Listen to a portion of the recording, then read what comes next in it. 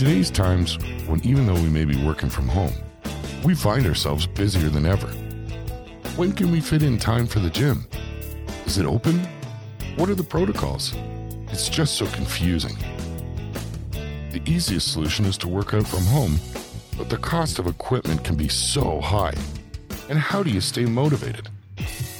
How would you like to have live, at-home, real-time interactive coaching from international award-winning coaches? You can have all of that in one app, the Knock Academy. The app is customizable for your schedule. Grab a workout in the morning before you start your day. How about a Pilates session at lunch? Strength training when you're finished your workday, or start your weekends with core training or a rejuvenating yoga session after a busy week. The Knock Academy is live. Your instructors can offer real-time feedback, motivation, and instruction, all from the privacy of your own home. Check out the Knock Academy. That's N-O-C-K Academy. Listeners of Start Talking get 20% off your first month. Just use the discount code WEAS when you sign up. The Knock Academy. Get started on a better you today.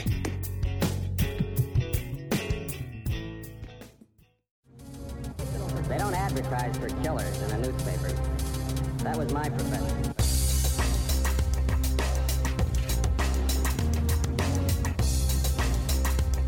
Wham!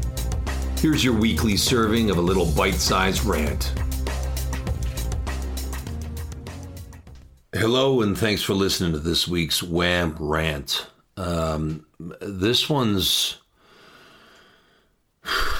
a bit of an emotional rant. I want to be very, very clear from the outset that, as you may know, for those that have been listening to the show, although I have 3 dads, I have a biological dad, I have an adoptive dad, and I have a stepdad. For all intents and purposes, I really only have one man that I consider my dad, and that is my stepdad. They are all, to my knowledge, certainly my stepdad is alive and well and extremely virile, considering his age and everything that he's been through over the past 15 years. He is just an absolute fucking stud. My other 2 dads, I hesitate to even call them dads, but for the sake of easy digestion, I'll use that term. So my adoptive dad is still alive, and to my knowledge, my biological dad is still alive. But the point of this week's Wham Rant is I am of an age, and there's probably a large demographic of you, the listener, that's of similar age. So your 40s to 50s. That's not to say that this rant isn't applicable to those that are slightly or much younger than 40, or perhaps slightly or much younger than 50. But for the most part, we're at an age right now where our dads are starting to die. Our dads are passing away. And I got a message from a very close friend of mine earlier tonight, who's my age, and his dad has just passed, and he'll actually be on the show in a couple of weeks, probably later, sort of 3-4 weeks from now, he'll be on the show.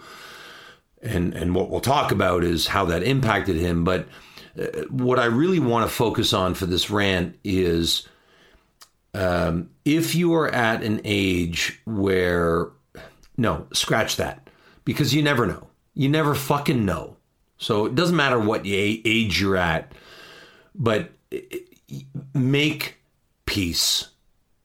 You know, the relationship that we have, the relationship that we as men have with our dads, it's not always perfect. Possibly there's areas where they could have done more, they could have said more, they could have been there more. They could have hugged us more, told us they loved us more. I mean, there's lots of opportunities where they could have done more. But the reality is, you never fucking know when they're going to leave the earth, this earth. You never know when they're going to leave our lives. And the last thing I want for myself, certainly, and the last thing I want for any one of you, the listeners, the men out there that are listening to this, whether you have a completely fucking sublime relationship with your dad or whether you've got some strife and some regret and maybe there's a bit of a delta between you, it doesn't matter. Just make peace. Reach out to your dads. Reach out and try and do your best to find the good. And you know what? Maybe there's no good.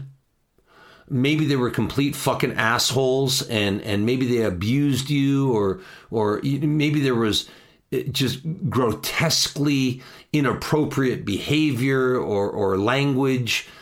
But no matter what the cause, no matter what the foundation of your relationship with your dad was or is, either tell that man that you love him and that he did a great fucking job, or even for your own personal sanity, as I did, and if you're a listener, you will have heard about this rant. You will have heard about in a long format show recently recorded where I reached out to my adoptive father and I in writing forgave him. No matter what it is, you've got to make sure that you make peace with your dad.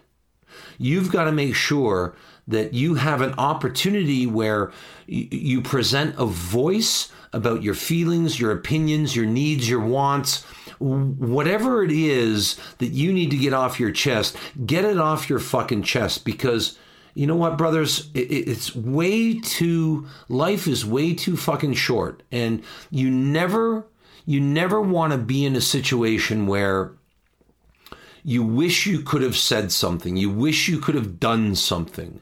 You never want to be in a situation where you sleep at night or you struggle with sleep at night and you're fighting these demons that could have, I'm not going to say they could have been prevented, because, maybe certain demons are inescapable, but you don't want to be in a situation where you're fighting these demons that you have no plausible retort to. So make peace. Figure out a way to reach out to the dads in your life and make sure that they know on which the ground you stand, and make sure that they hear your voice. And they may not accept it, and be prepared for the fact that they may not accept it. But at least the effort will mean something to you. Our dads are passing. We're of an age where our dads are passing.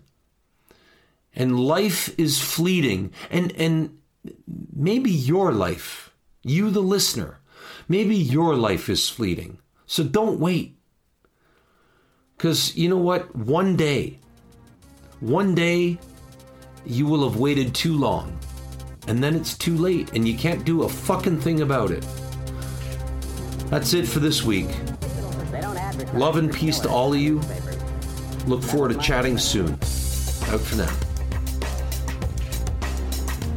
Thank you so much for listening, but now it's time for you to start talking. A special shout out goes to John Edison, the guy behind the scenes who helps produce and edit this show, and who also is the creator of the track played during the intro and outro. So love to all of you.